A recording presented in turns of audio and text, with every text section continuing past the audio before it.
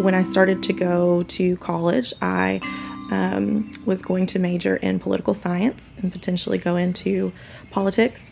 But then I got pregnant and started a family with my husband. And so now we've got 4 beautiful kids, and they're under the age of 10. And so this is just not the season to take on any of those things. So I love that I still get to participate in democracy and I still get to be informed. I care a lot about medical freedom and voting with your dollars, even. And so I believe that we should be using every opportunity that we can to vote for the things that we believe in whatever means and ways we have available. My name is Jennifer Baker. I am informed and I vote.